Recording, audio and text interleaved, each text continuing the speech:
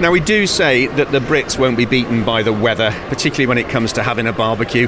Sam Hamilton, which is music to your ears, isn't it? Because barbecues are your business, and you reckon people could cook their Christmas lunch outside on a barbecue this year? Definitely. So we sell a particular barbecue, what's called a Kamado.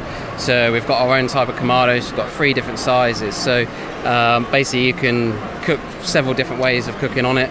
If you do your Christmas turkey on it, you can use a chicken sitter. So effectively, something goes up the bottom of the turkey, and then you can cook it either on a high temperature or a low temperature. We've got heat deflectors, so it makes it more like a conventional oven, like you would have in your house. Deflects the heat around the oven, so then you can use like a tray or a pan. You can put your vegetables in that, have the turkey sat on a tray, and all the juices can flow onto your veg. You get better flavour. The meat just cooks, so lovely and soft, and just really, really tasty food. Everyone likes cooking on a barbecue, so why not use it all year round? And it's getting more and more popular, and especially with these types of cooking where you can grill, you can smoke, you can bake. It's just so versatile, makes you want to cook out all year round. So. Now, importantly, Sam, these have a hinged lid, don't they? And that's quite fundamental to getting that sort of oven temperature inside, isn't it? And not just burning on the bottom like you do when the coals are too hot. So the method of a Kamado really is you keep the lid shut as long as you can, really. So if you keep that shut as long as you possible, most people will think, oh no, I'm going to burn my food, but you won't, because the whole point of the Kamado is it keeps the heat in. You have temperature gauges at the bottom and the top, so depending on what type of food you're actually cooking, you have different temperature gauge controls to then get your different temperatures. So if you want to slow cook, so you can get your Christmas turkey, you can slow cook that if you want to cook it for 5-6 hours, but you would have your temperature gauge only very the vents only slightly open, keep an ambient temperature all the time, and then it is slow cook it for several hours. Because that's the thing where a lot of people come a cropper, isn't it? Being able to control the temperature on a barbecue, and you end up with those white hot coals and things cooked on the outside but not on the inside. Yeah, that's it. So with this, we use lump wood charcoal. So there's a lot of companies selling charcoal, especially in the UK. You can get different flavoured charcoal. So again, it adds flavour to your food. It's basically load it with charcoal, get the Kamado alight, and then let it do its thing really. And again, it's all about the temperature vents, open and closing them. If you open them fully, you're going to get it hotter.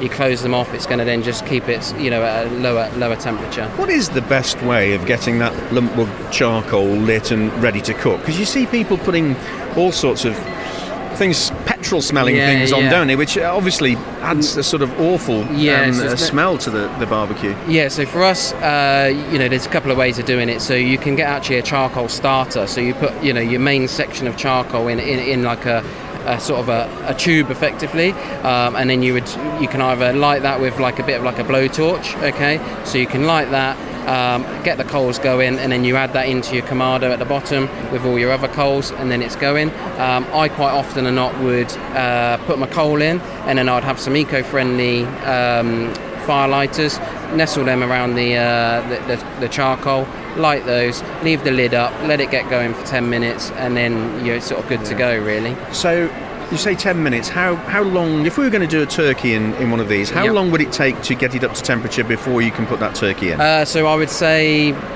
probably realistically you're looking at probably 15 to 20 minutes to get it to its sort of a temperature where you can add the food to cook. If you want it to be obviously a lot hotter, then leave it another sort of 5 to 10 minutes with the vents fully open, and then it'll be really going. And again, you can get it so if the vents are open, you would have flames from your charcoal. If you have the vents slightly closed, again you're just burning charcoal, and it's sort of more or less smoking and slow cooking.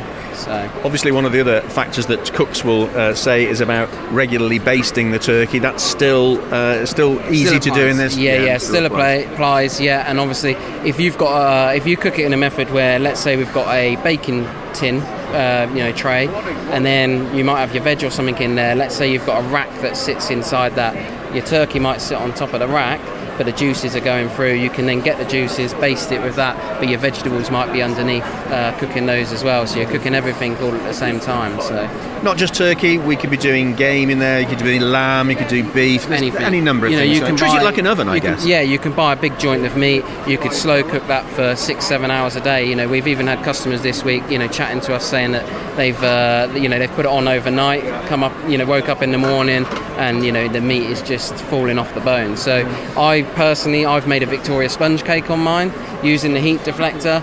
You get the control of the the temperature correct. The heat deflector will make it like a conventional oven. So again, put my baking tins on the top of the heat deflector, make a Victoria sponge. We've got on display here a cast iron pot. When we had the World Cup on, England played Croatia, I think it was.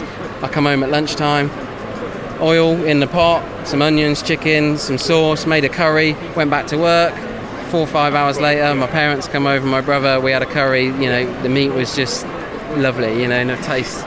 Now, not unsurprisingly, you sound like the sort of chap who barbecues on a regular basis, no matter whatever the weather. What got you into barbecuing? Not sure really. I'm an outdoor person, so I just love the active outdoor lifestyle. So I think just trying different methods of cooking. I love cooking myself. I like baking, and it just sort of went from there really. And hence why I did the cake on there. I want to try it out. I've done cookies. I've done a roast dinner. I've done Christmas dinners. It's just trying different methods of cooking. And with the Kamado, it's not a conventional barbecue. It's so versatile. So you want to try all these methods, and the more you get trying things, the more you want to do even more, and it just keeps you encouraged to do more stuff and try it. So just looking at it, they're very funky looking bits of kit, and they're very different looking to, and with no disrespect to those manufacturers, some of the ones that you see in the garden centres that you take home and you use once or twice and get rid of. These, I guess, because of the price point, are an investment. You're suggesting they're a long-term investment and a versatile investment. Yep, that's it. They're a versatile investment. They're a long-term investment. You look after them, you treat them with care. We always try and provide them with a cover to our customers. To obviously they're always protected. But again, they can be used all year round. They're clay and ceramic, whereas a lot of the others will be, some form of metal. So that's where they differ a lot. They're very, very heavy, and they are hard-wearing products.